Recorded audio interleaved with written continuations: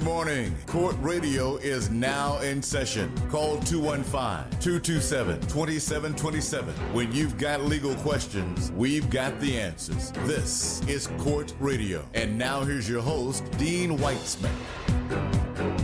Good morning. Guess what? I'm not Dean. I'm Manuel. The firm is here, but Dean hasn't gotten here yet. There's some serious traffic issues on 76. So in the meantime, we're going to load up the show for you and have a discussion, a number of conversations, fast food, lawsuits, mothers being charged with gun crimes their children commit, all kinds of things going on. So keep it locked right here. It's the morning show. My Philly Lawyer. Court Radio, Dean Weitzman. Yeah. I like this part. This is the best part. All right, Justin. Okay, Justin Rodden. Giving us a little fade. All right, that was nice, young man. One of our new, what do we call them in the law in law firms when you're new paralegals is on the board today. Yeah, one of our para board officers. Love it. Justin Rodney's in the building today. The firm is in full effect. Sarah Connor, good morning. Producer Sarah, nobody needs the whole government at this hour. I'm sorry. I'm fine.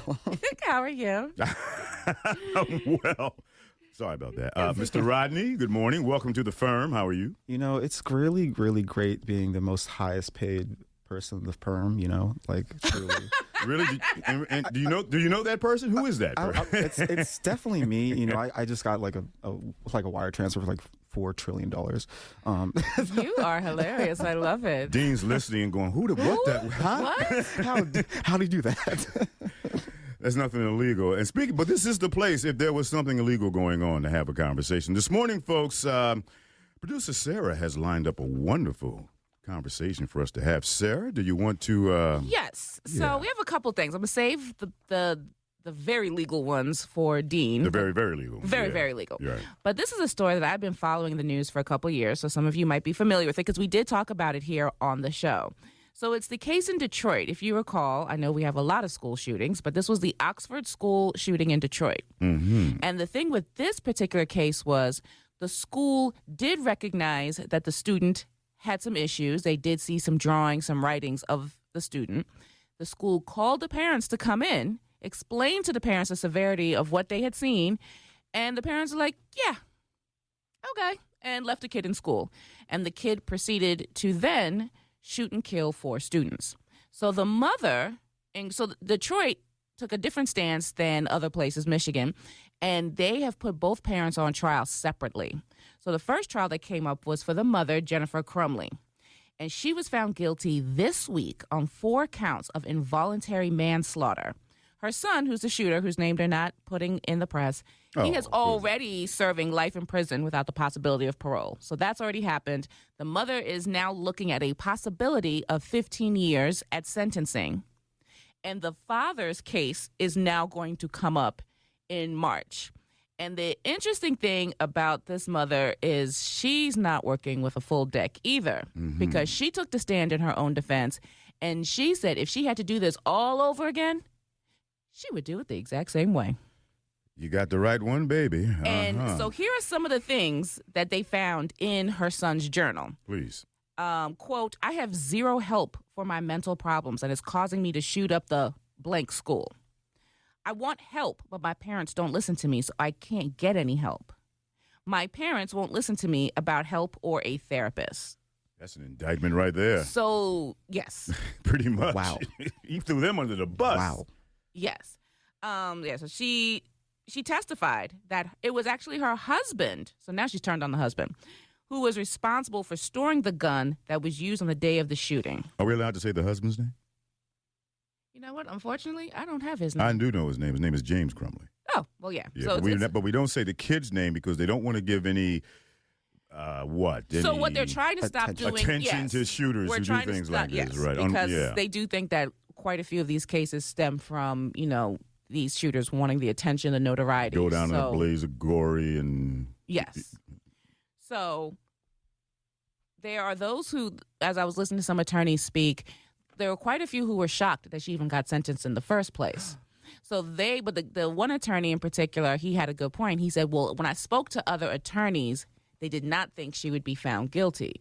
when I spoke to regular people, they were like, absolutely, she's guilty. And he's like, he had to remember that the jury is comprised of regular people and not legal scholars. And jury is comprised of your peers. Your peers. Yeah. So now that they're saying she's facing up to 15 years, and just because of the way she was when she took the stand and she did not appear to show remorse or regret for anything, initially they did not think that she would get the full 15, but now attorneys are like, yeah, I think she might get a 10 to 15. The interesting thing about this case is it's timely and it sends a statement. Was that the goal?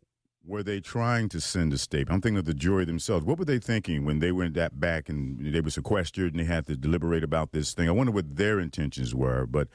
And was this, I believe, to be a member of a jury of a case like this, you're not supposed to know a heck of a lot about it. Not supposed to, yeah. So so there were folks in Detroit that they found, 12 folks who didn't know anything about this case. Well, either you don't know anything about it or you promise to be objective and just go off of the evidence. Like, to me, even if you knew the story about this case in advance, I think she was her own worst enemy in taking the stand. Like, that would have absolutely done it for me. That you got up there, I think I had the exact quote she said here. She said she wouldn't have done anything differently as a mother, but wishes her son would have acted differently in reference to the shooting. Stop. What does that mean? So she's putting the blame on everybody but herself. So she's putting it on her minor child that she wishes the child had acted differently. Acted differently during the shooting? Or in reference to the shooting. Before the shooting? So maybe, like, if you had just, like, handled your thoughts and your emotions and not shot people, it would have been much better. That's like, she has a very lackadaisical attitude. So to me, if you knew everything about this case in advance, I think that piece, her taking the stand was the worst idea anybody could have ever had, because she doesn't care. She's not remorseful. She's not taking any blame as a parent. He killed 4 students. 4, yes. Children. They were children too. Yes. Right? Was there any time on the stand where she showed any remorse? Oh, my God, those poor children that my son murdered. What about those children? As a mother, I can understand. I want to apologize to you, the parents. None of that? Ever? No, and she upset the parents. The parents were so angry in court when she said that she would not have done anything differently. Man, this is the thing, and Sarah, and everyone within the sound of our voices. See, folks like this, they live amongst you, and you won't even know it until it's too late. But we can't be accountable for everyone's thoughts. We never know what anyone is thinking. But in this case, they knew what their child was thinking. They had the proof. The teacher actually saw drawings and writings as the teacher was in class, saw it, and immediately alerted the school. Like, this wasn't a case where, we didn't know little Bobby had issues. Like, people were very much, everybody did their job except for the parents. There were dozens of red flags. And as an accountable, responsible parent and adult, you're supposed to take action, do something. Because the school even said that they told the parents that if their son didn't get into therapy for his mental health issues within 48 hours, the school was going to call Child Protective Services, and they left their son in school. They had 48 hours to get their son help. 48, man. I wonder what other students were saying about this kid. And Bobby's not his name, folks. We just made that up. We don't know his name. We don't know his name. We just gave Bobby. I just gave him the name Bobby. Yeah. I wonder, there certainly were other students who probably had testimony to the effect that, such and such was really, he was this, that, and the other. Or one time, they probably had stories. The horror of just being in school and a shooter comes in alone traumatizes you.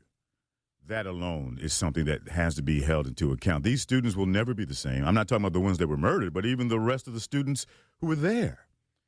You have to take that into account. And we've had so many of these. So, Sarah, guys, what do you think? Is this going to set a precedent going forward in cases that could happen right here in Philadelphia? I think it's very interesting because for so long we have focused our attention on going after the NRA and going to our politicians to change the laws. Like, if you remember, like, I'm sure most people remember, former President Barack Obama's impassioned speech and tears after Sandy Hook. Like, we were so sure. I mean, that was going to be the moment. I thought that was going to be the moment and things were going to change.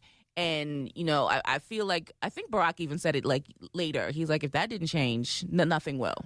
That did not change politicians' minds. That did not change people's minds about it. So I think this is an interesting new approach because the other ways are not working. A lot of these stick with you, and we follow this stuff all the time. Some of them stick with you more than others. Here in this area, that the Amish shooting at the Amish school, all of those little kids in a little house on the prairie type schoolhouse. Shooter goes in there in Amish country where they don't do anything, man. Violence, nothing. He goes in there and just wastes all these elementary school children. Gun laws didn't change after that.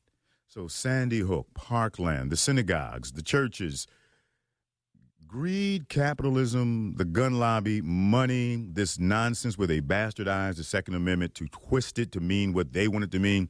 And I'm clear, the people, comma, in the form of a militia, comma, have the right to bear arms. It doesn't say that people have the right to bear arms. There's a comma there that says in the form of a militia. In other words, as part of an organized group of other gun owners are allowed to bear arms. It doesn't say that everyone has the right just to have a gun randomly. But we have now taken that, and the gun manufacturers so succinctly and so cleverly got Congress in the Newt Gingrich days to make sure that they could not be sued for how their tool, that's what they call guns, their tool is used. They can't be held responsible. So gun manufacturers can't be held responsible. The lobby is what it is. Politicians still get goo gobs of money to support the gun laws that the gun manufacturers appreciate. And it's sad. It says a lot about our nation. It says a lot about ourselves. And I say this, Sarah, it seems to me that not only this child needed mental health, needed some therapy, she needed some therapy or something. Oh, absolutely. Something's going on. And I would really love to hear what the husband's statements are going to be. I want to know what type of man this is. What's his thought process? Well, they were saying that it's interesting that because her trial is done and, we have a verdict, that his attorneys can now use her case as their playbook. So since she was trying to turn on him, there is a high probability that he's going to turn on her and make this like it's all her fault because she already got her time or her sentencing. Vicious. Nasty. So, yes, this husband and wife is going to completely turn each other. In sickness and in health. And in prison. My God. So, FYI, you're not hearing Dean's voice right now. He has sent a text. He is on his way. If I were you, I would get on the phone now and hold your place in line.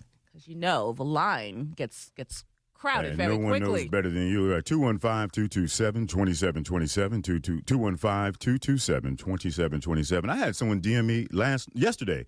They were in an accident, bad car accident. They sustained some injuries. They got an attorney. However, they don't hear from their attorney. They don't talk. Their attorney doesn't return phone calls. They can't get in touch. It's been a number of months. And as often as I've done this show, I still wonder to myself, what is a person to do if they're not happy with counsel and they have a pending case? Can they just jump ship and hire somebody new? And I've been here a million times, and I know we've answered this question, but I needed to get that question answered for this particular listener. And lo and behold, sitting in the chair, whooshing in like a zephyr wind, ladies and gentlemen, the legal mind, the man in charge of the firm, Mr. My Philly Lawyer himself. Good morning, Dean. Justin, Manuel, good morning. Good morning, sir. Ladies and gentlemen, welcome to Court Radio. Thank you so much for the intro. You had a little traffic problem? The Schuylkill is crazy today. Okay. There was about 7 trucks all lined up cleaning. I said that maintenance crews was probably what it was. And it was bumper to bumper for miles. Did you overhear any of the conversation? I did. The Crumbley case. Yes. The mother. You're here. Your thoughts? Well, it sets a new precedent. The first case in the United States to ever charge parents for the death, for the murder of innocent victims of their child, and they are both charged with manslaughter, and if you take steps to further the event that happened, and you knew or should have known that was the likely outcome, then you have responsibility because they could have stopped it. They could have. First of all, they purchased, with all this going on, right, with his mental health issues, with his own warnings to the world, they go out and buy him a gun. We left that part out. Yeah. They go out and purchase a gun and then make that gun available to him. They don't lock it up and secure it. They make the gun and the bullets available to their child who has warned the world that he has mental health issues and wants to harm other people. It was bound to happen, and high time, I say, that it does happen. For this verdict Yes. to take place. Yes, absolutely, because parents have to be able to provide for their children. Mhm. And sometimes what you have to provide is, a Stable mental health benefits to your child who is crying out for it, and take him or her for their word. It's funny. It's no different than if your child has. Well, it is different, but your child is sick. He's saying, "I got a stomach ache. I got this. This is happening. I hurt my arm. I broke this." You immediately go, "Oh, well, we got to help. We got to get you some medicine, get you to a doctor." But with this, when it's mental illness, there's some folks that go, "Oh, just calm down, or think differently, or get over it," or something like that, and think that you don't treat mental illness the way you treat a broken arm or a broken leg or something that's twisted. You have to think of it in those terms. Someone is, and especially if someone's telling you, what he's saying is, "Yo, I'm in pain. Yeah. I need help." Yeah, and I'm going to hurt somebody else, and then you go out and you give them the tools to do that.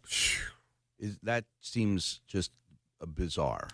Sarah said something that made sense. So now the lawyers, the attorneys for the husband, the father, are going to use this as a playbook.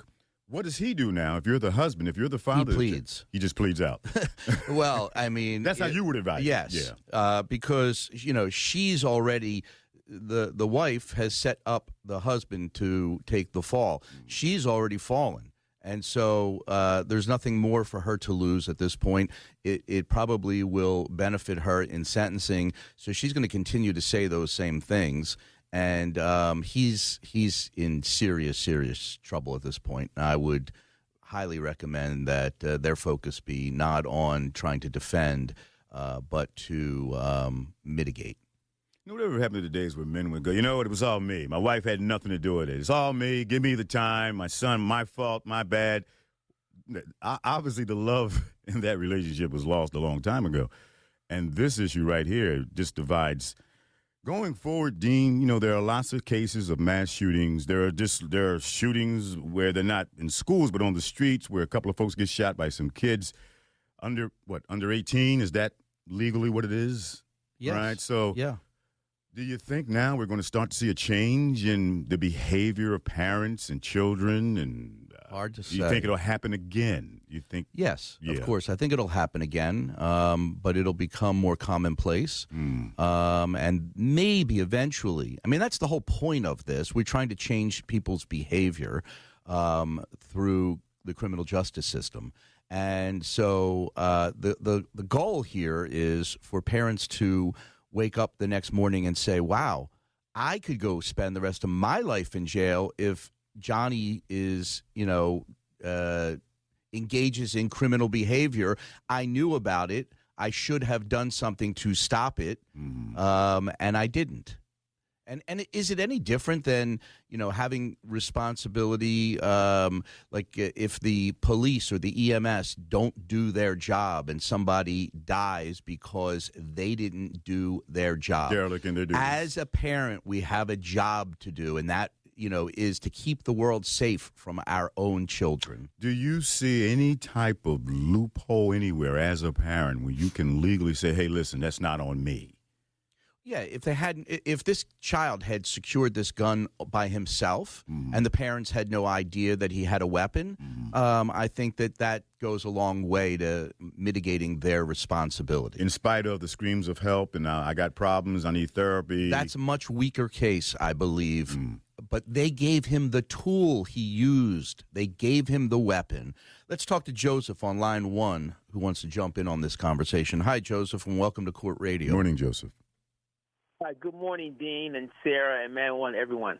I'm glad you're talking about for me, the catchphrase while I was waiting was changing behaviors. Because I want to say this, and I want to be aptly culturally sensitive without appearing to be biased or separatist at all. But what if this particular, I'll call it a test case, came about in the manner where historically black homicides, black murder rates have been somewhat considered the norm? What if a case such as this has now appeared where black parents are held accountable? Would that change the dynamics of what you're talking about, going back as far as maybe the past 15 years? Now, keep in mind, as we speak, as I'm speaking to you, recently there has been a series, it appears to me, of homicides among black youth toward black youth in the age ranges being of 15 and 16, even something recently in Derby this past week. So I'm concerned about whose story gets out first in terms of changing the laws and changing the courts where these murders are concerned. Can you comment on that? Well, yeah. I mean, in my mind, and I think I'm speaking honestly, in my mind, I don't see a difference. I don't want to excuse anybody. Like, black on black crime, a lot of it may be drug and or gang related issues and things of that nature. And let's say parents knew the kids were working a corner, were in a gang, were engaged in this behavior, they're bringing home the money, and they knew all that and allowed it to continue to exist. Should they be responsible? Should they take, like the Crumleys, should they go to jail for the behaviors of their children? I think, yeah. I think it becomes like a conspiracy, and the children whose minds haven't even fully developed yet, they're the ones who are the extension of that criminal enterprise, and I believe that under those circumstances, I could see some folks being charged in the future. Well, he said if this had been in place 15 years ago, 15 years down the road from now, this is a precedent-setting case. I'm pretty sure we're going to know that there are parents who are going to be like, oh, where you going? What's that? Let me see your bag. What's in that bag? Or if you're leaving the house and you look suspicious with the mask and the shiesties and everything on.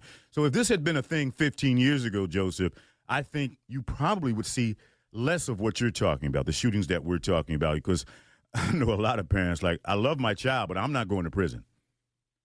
You got to stop this behavior. And I've known families, I hate to say this, I've known families who knew their children were part of illicit activity, but that income was important to the household, and they were complicit, all right? If that comes to a courtroom after something like this, yeah. To me, it seems like it's fair play. Absolutely. What do you think, Joseph? Well, I'm just looking at will it trickle down? And I've heard the legal analysts say that this will change the landscape of mass shootings in terms of who's going to be criminally charged along with the shooter, i.e., if it's the parents. But it concerns me as to what seems to be this rarity now in terms of juvenile black youth, specifically juvenile black youth who are men, who seems to go on these killing sprees amongst their peers or within their peer group, and it seems to be normalized.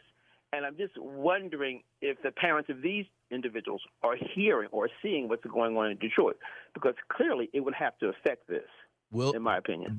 But again, in your opinion, should they be subject to the same responsibilities or consequences as the Crumleys?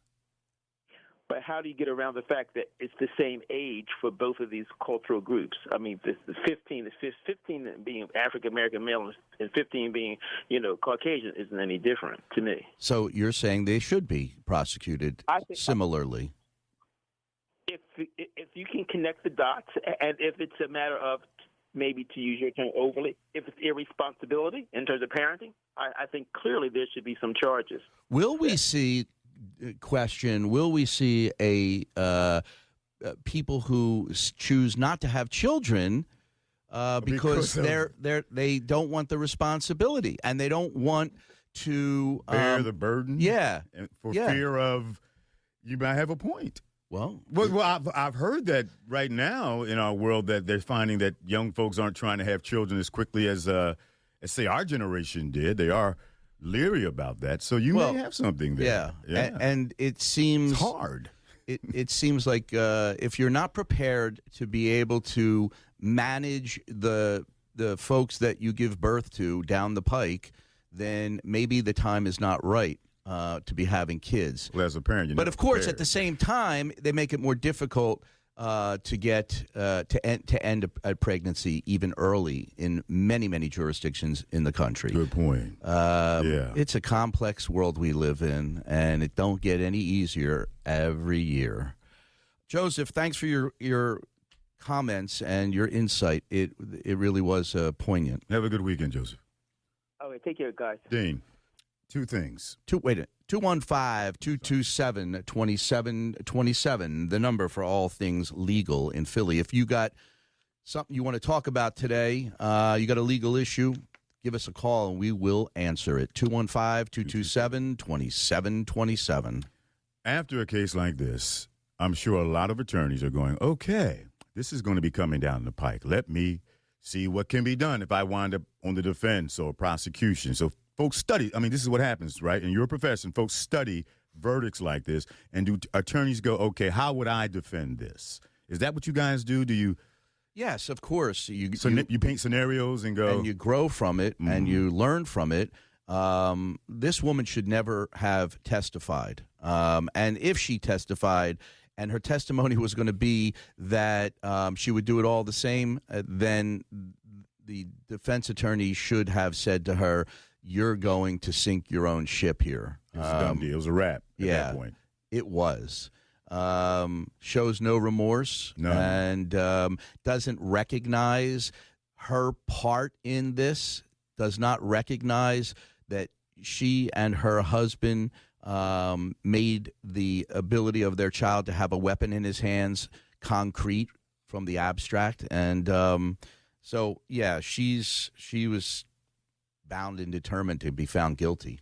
I'm thinking that now legislators will start thinking, some legislators somewhere is thinking about a new law of some kind, maybe to, I don't know, protect parents from this type of thing or to clear the lines of delineation and responsibility. I just feel some type of legislation or policy may come because of this verdict. I don't see how they can do that in the sense that,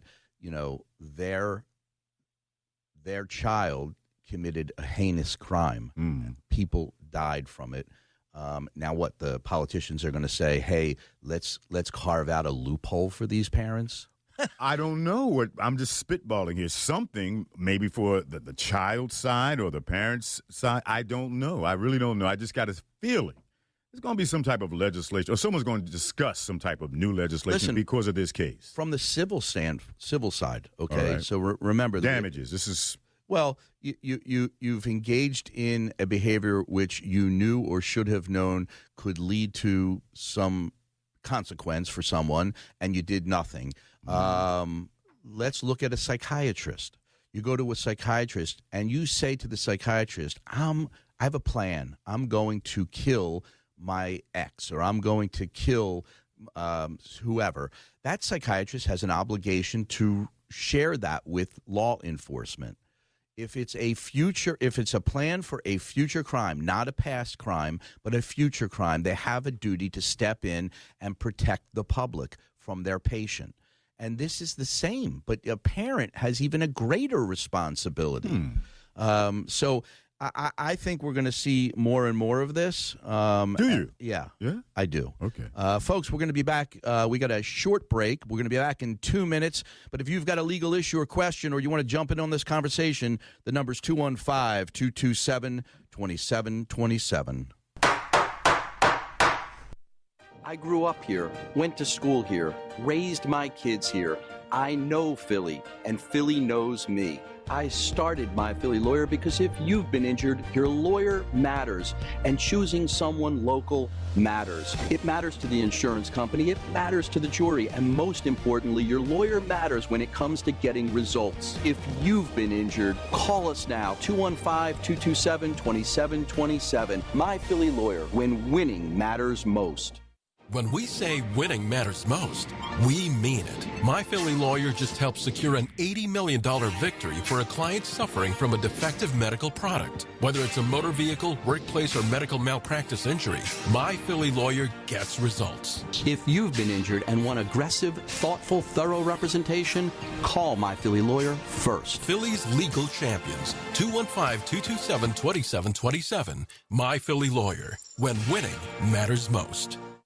I'm Dean Weitzman. If you have a history of using chemical hair straighteners and have been diagnosed with uterine or endometrial cancer, call My Philly Lawyer now at 215-227-2727. Frequent use of chemical hair relaxers can double the risk of uterine and endometrial cancer. If you've been affected, we will fight for you. Call 215-227-2727. My Philly Lawyer, when winning matters most.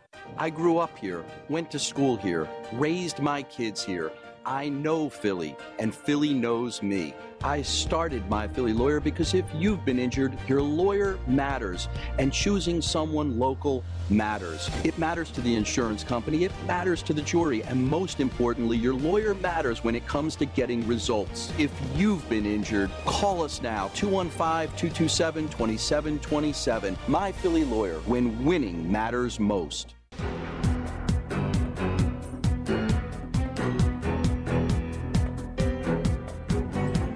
Need more legal answers? Here's more Court Radio with your host, Dean Weitzman.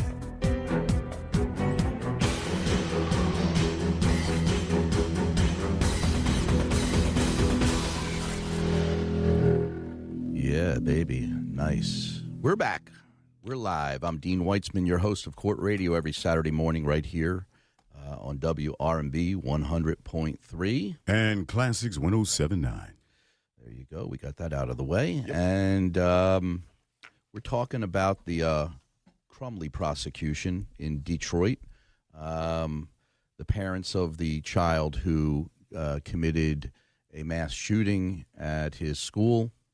The parents have been prosecuted. The mother was prosecuted. The father will be prosecuted in March. Mm-hmm. She was found guilty, the first of its kind in the United States, where a parent is found guilty for the actions of a child in a homicide. And the question that the jury had to answer was, did they engage in behavior that they knew or should have known would more likely than not result in a harm to another? Well, they knew.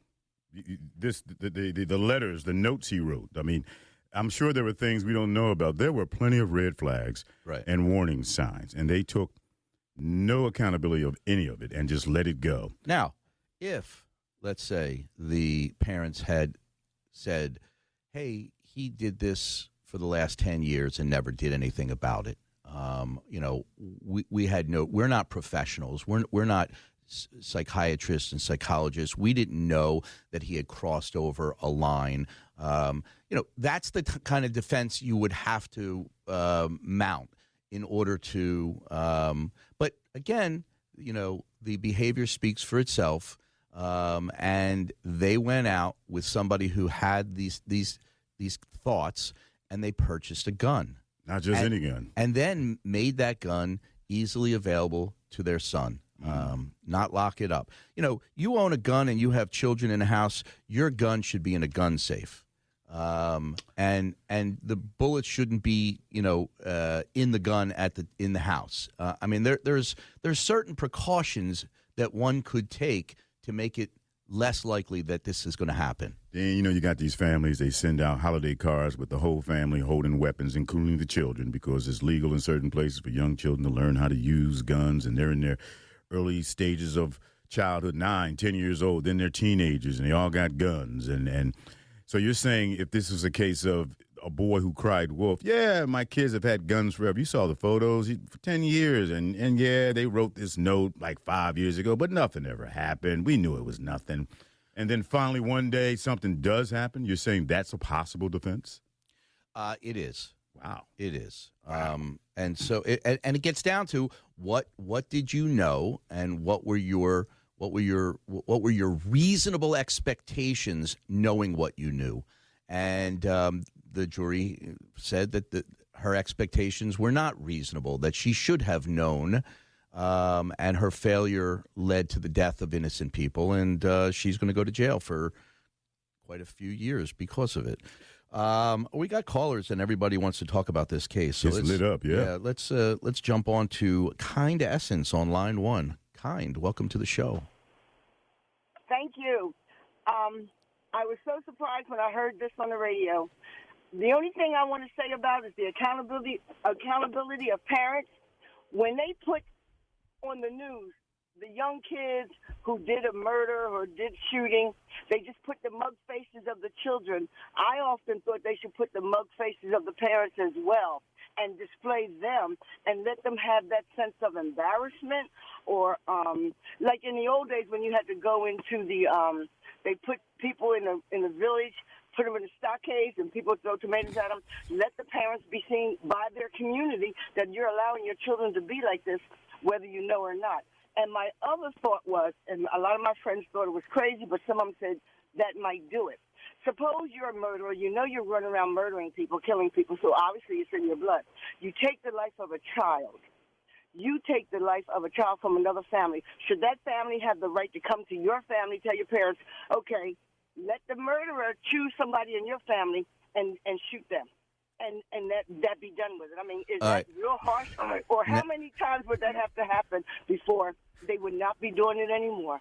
Yeah, now I think eye for an eye. Yeah, even for me, and I want to say that I was an early adherent to the or a early proponent of having, like for minor crimes like thefts and No.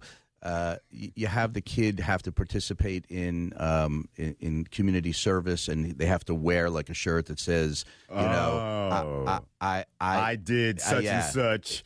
And I want the parents, for the minor children, I want the parents on that same, gang of I've seen that. Yeah. They're out on the street somewhere and they're wearing a shirt. I did such and such. I committed, and for that reason. Or my son did. And now I'm out here doing this because of it. Right. I have seen that. I've always said that for years. You think it's a deterrent? I do think it's a deterrent. I think it's at least, listen, I'm going from my perspective as a parent and as a person.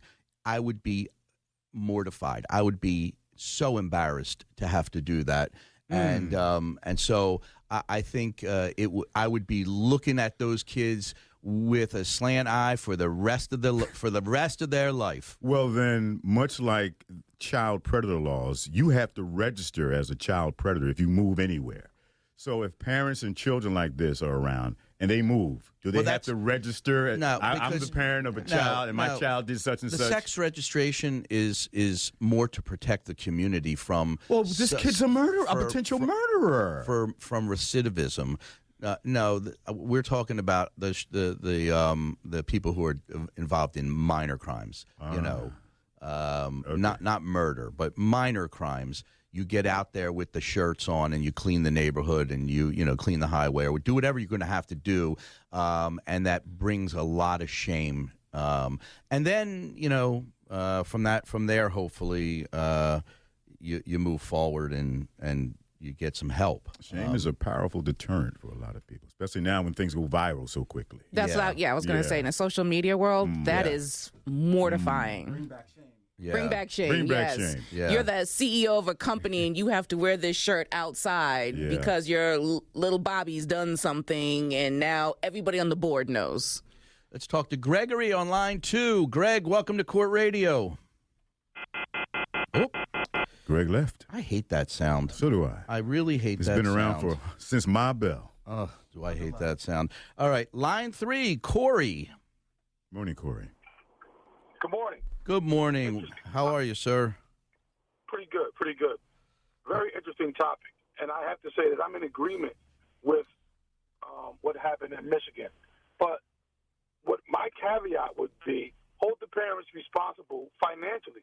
Just like if a man has a baby with a woman and that man decides he doesn't want to be in that child's life, the woman has the option to take that man to court for child support for 18 years, I believe it is.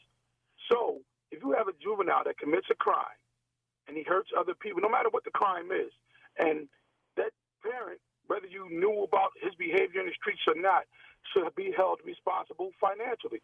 Your wages are good. If the state has to house your child in a correctional facility for however many years, that parent should be made to pay, just as the father would if he had a child with a woman that he didn't want to have anything to do with.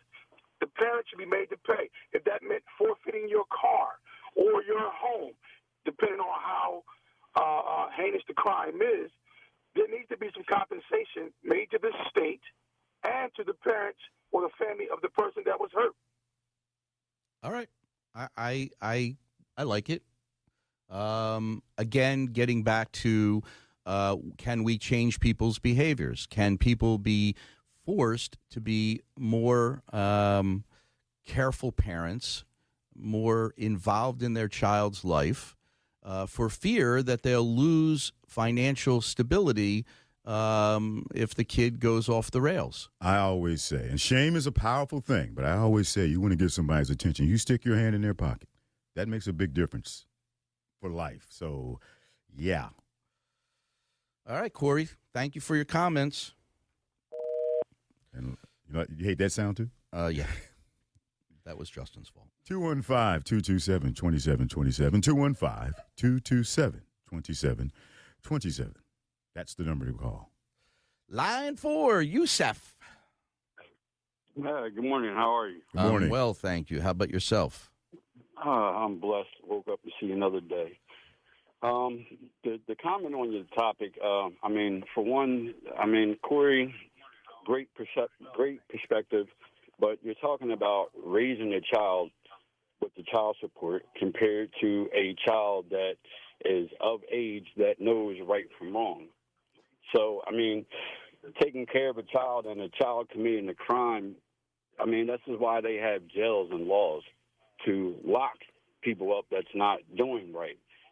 And, of course, the state provides the housing in jails, but, as far as locking the parent up, that's kind of 50-50 to me because of the fact, where is this child going to go once you lock his parent up?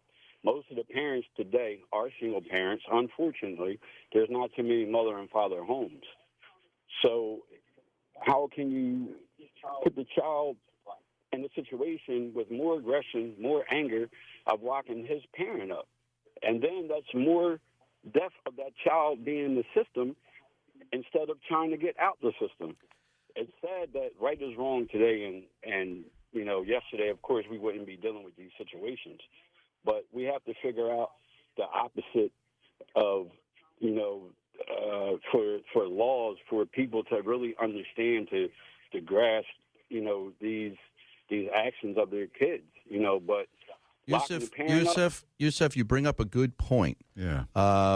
What about a parent who doesn't have anything to do with his minor child? Let's just say the father. The father has nothing to do with raising the child. He's not in the household. Not in the house. But he's still the father. He's still the father. And the kid goes off the rails and gets into a life of crime at a young age as a minor. Does the father have responsibility akin to the Crumbleys? Theirs was more an active participation. They're both there. Right. Yeah. But he is more of a negligent participant. So his failure to participate and provide structure and keep an eye on his child has made the world less safe because the child's kind of running out on his own or her own. And so can we begin to expand the Crumbley decision to involve folks who are not involved in their child. Their defense is, hey, I didn't know. I wasn't there. Yeah. Well, that's not a defense Well, then. you should have been. You're the father. Is right. that what you're going to? Yeah. So that's what you have to be careful about when we have these reactive verdicts. You know what happens? She won't let me see him. I try. She keeps. We have. Oh my God, you're right. This is a very complicated thing. It can be complicated. Yeah, well, that's why we need politicians who are, sharp and smart. So legislation. Yeah. But they don't legislate anymore, as we see in the border legislation. They nixed it. But they asked. This is what they asked for. I know. Another story. That's another conversation. Yusef, thank you for your very poignant and insightful comment. Yusef, thank you. Yes. That's another conversation. All right. Now, I didn't think about that little. I didn't think about that little nugget of cases like this. Parents, I guess they're co-parenting, but then they're not because one's not in the other child's life, but you're still the parent. Maybe it's, you make it sound like it's the mom who's preventing the dad from participating, but I'm just saying, I'm saying in case that's an argument that people make. Okay, but I'm not saying that's always going to be the case.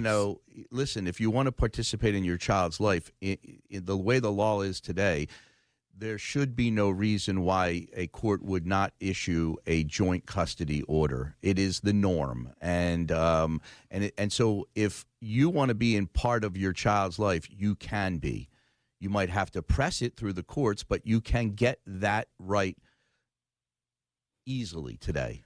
I have a video I'm going to send you of a father with visiting rights that shows up to see his child with his wife. She's sitting in the car, and he's confronting his ex and the stepfather. Stepfather was really aggressive. They got into an altercation. The stepfather shot the father and murdered him right there on the. It gets crazy, but he was trying to see his child, trying to be in his child's life. These guns, man.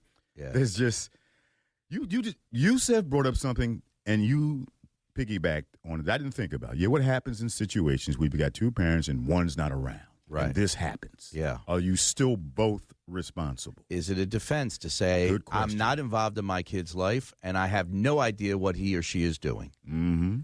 Good question. 215-227-2727. Mary on line 5. There we go. Yeah.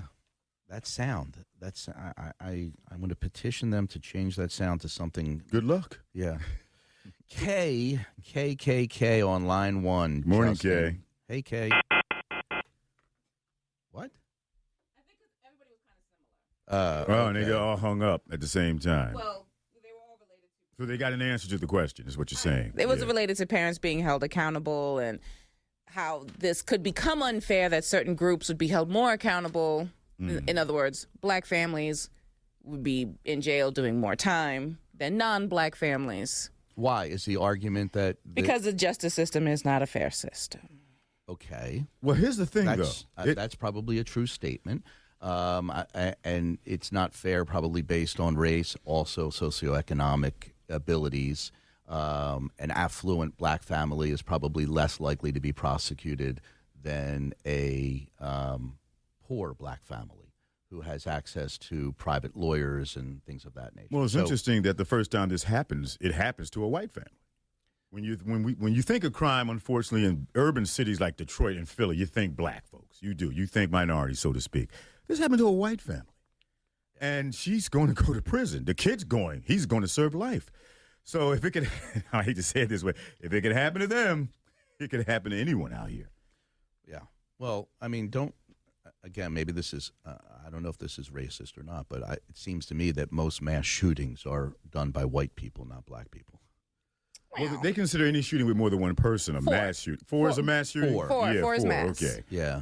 But the ones you're speaking about, yeah. Like when you go in. Supermarkets, shopping, churches, schools. Those are mass. Yeah. Sylvia Sebring. All right, we got to take a quick break, folks. We'll be back. We're talking about the Crumbley verdict in Detroit, where parents are held accountable for their actions of their children. We'll be back in 2 minutes.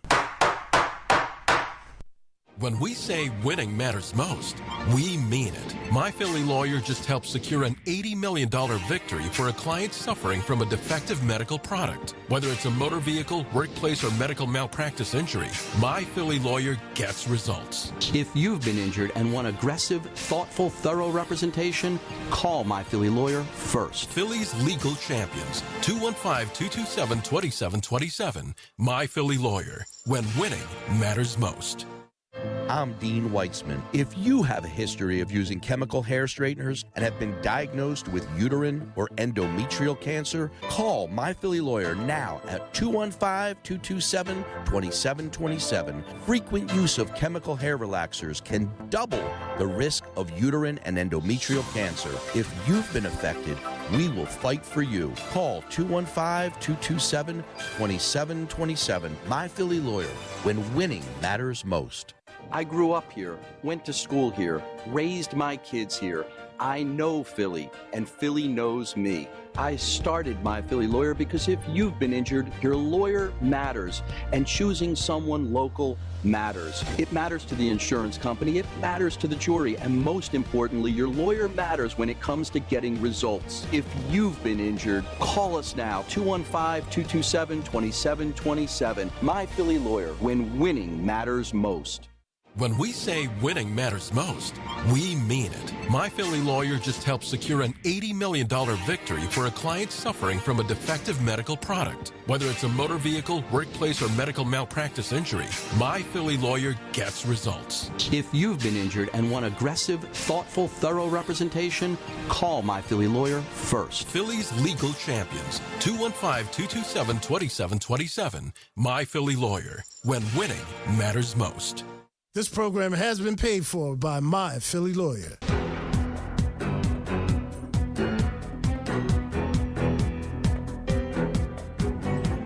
Need more legal answers? Here's more Court Radio with your host, Dean Weitzman.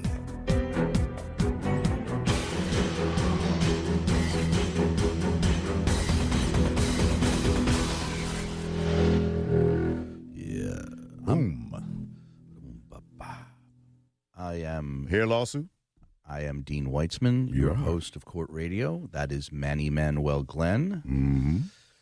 And we've got Justin Tickle in the keys today. Eric is retired for the day. For the day. For the day. He'll be back. Justin's our new paralegal for the firm. Yes. Justin? Highest paid paralegal, obviously. Obviously, yeah. 6 trill. Your hair today is, I know. It's a mess. I know. I got woke a Kelly up here. Oubre thing going on. Kelly Oubre. I woke up here on the floor. Okay. So I was like, Right. I need He to works get up. those odd hours. Yeah. He's, but he, he has some fabulous hair. It's a Kelly Oubre. Yeah, That's a look. I love it. Yeah, that's a look. But now we just named it. Iconic. Yeah. There was Dimitri was in my 6th grade class. Mm-hmm. We would play ball in the Spruance Elementary School basketball courts. Right. And Dimitri had an afro that was just perfect. It was like, like a big ABA. like a big mushroom cloud. Perfectly shaped and cut. And Yeah. Dimitri. And Dimitri always had a pick right in his hair. That's right. He had the Julius Irving. Did you have the fist on the pick? Yeah. There you go. Black Shout power. out to Dimitri Shout out to wherever Black you are. We all used to have a lot of hair. I used to have one of those afros, and I had the pick too, and the bush comb. Had to have a bush comb.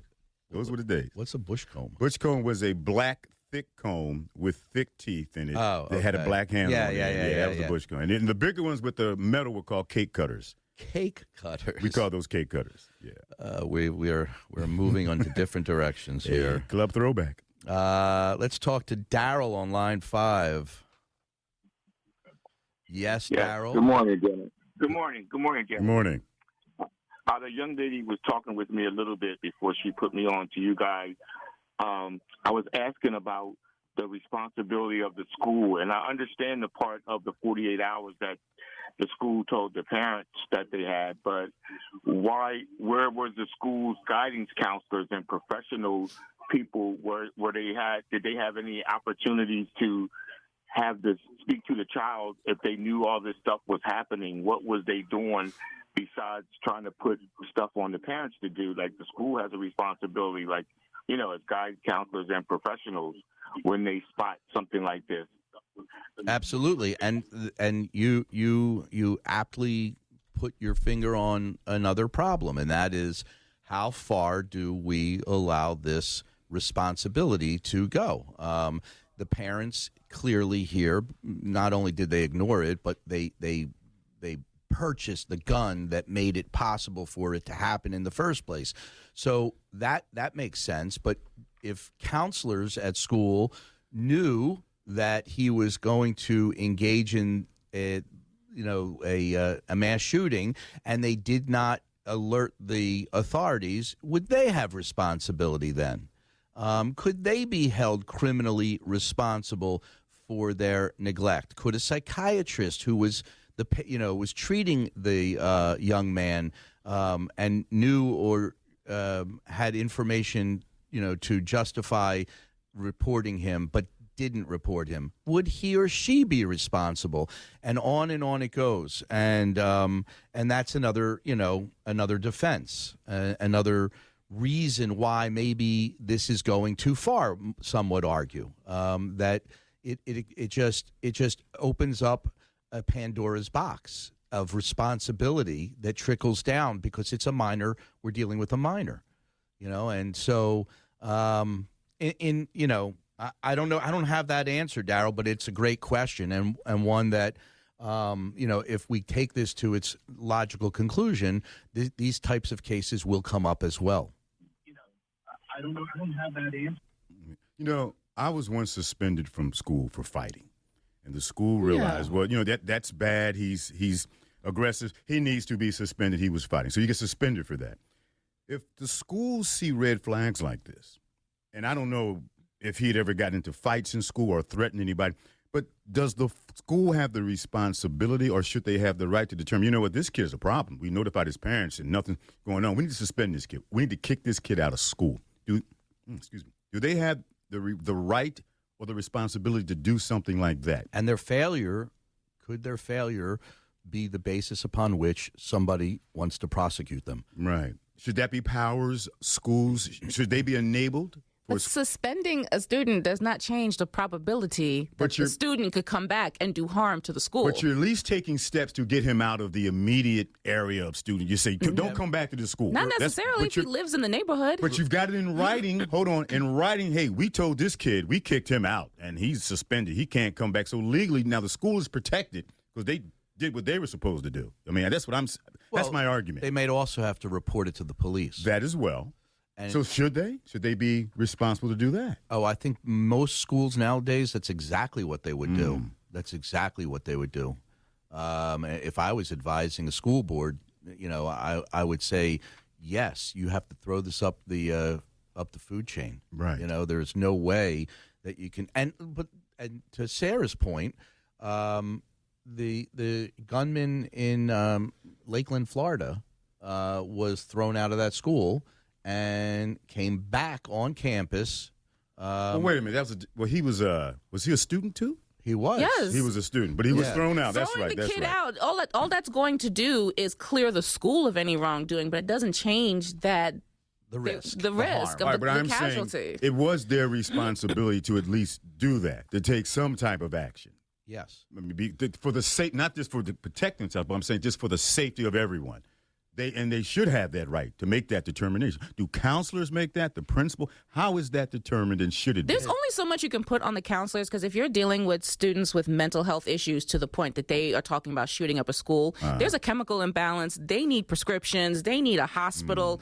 They need more things than a counselor can do. So I don't fully think it's fair to put it a whole lot on the counselor, but the counselor should call the parents, should notify the principal, etc. And that brings us, you hit the nail on the head. That brings us back to we're not investing enough into the mental health problems that society has. And so if you're going to hold the parents responsible, you better give them the tools they need to bring a solution to their problem. They have to be able to get their child easily get their child in front of a psychologist or psychiatrist and get the help he needs. So, listen, this is, like we said in the beginning, this is not easy stuff. Not at all. And it's complicated, and it needs a complicated solution. Yeah. All right, guys, I didn't expect this topic to take us all the way to the end, but unfortunately it did. We'll see you next Saturday, same time, same place. We appreciate our listeners. Keep it coming, and we will keep going with our advice. See you next week. Bye-bye.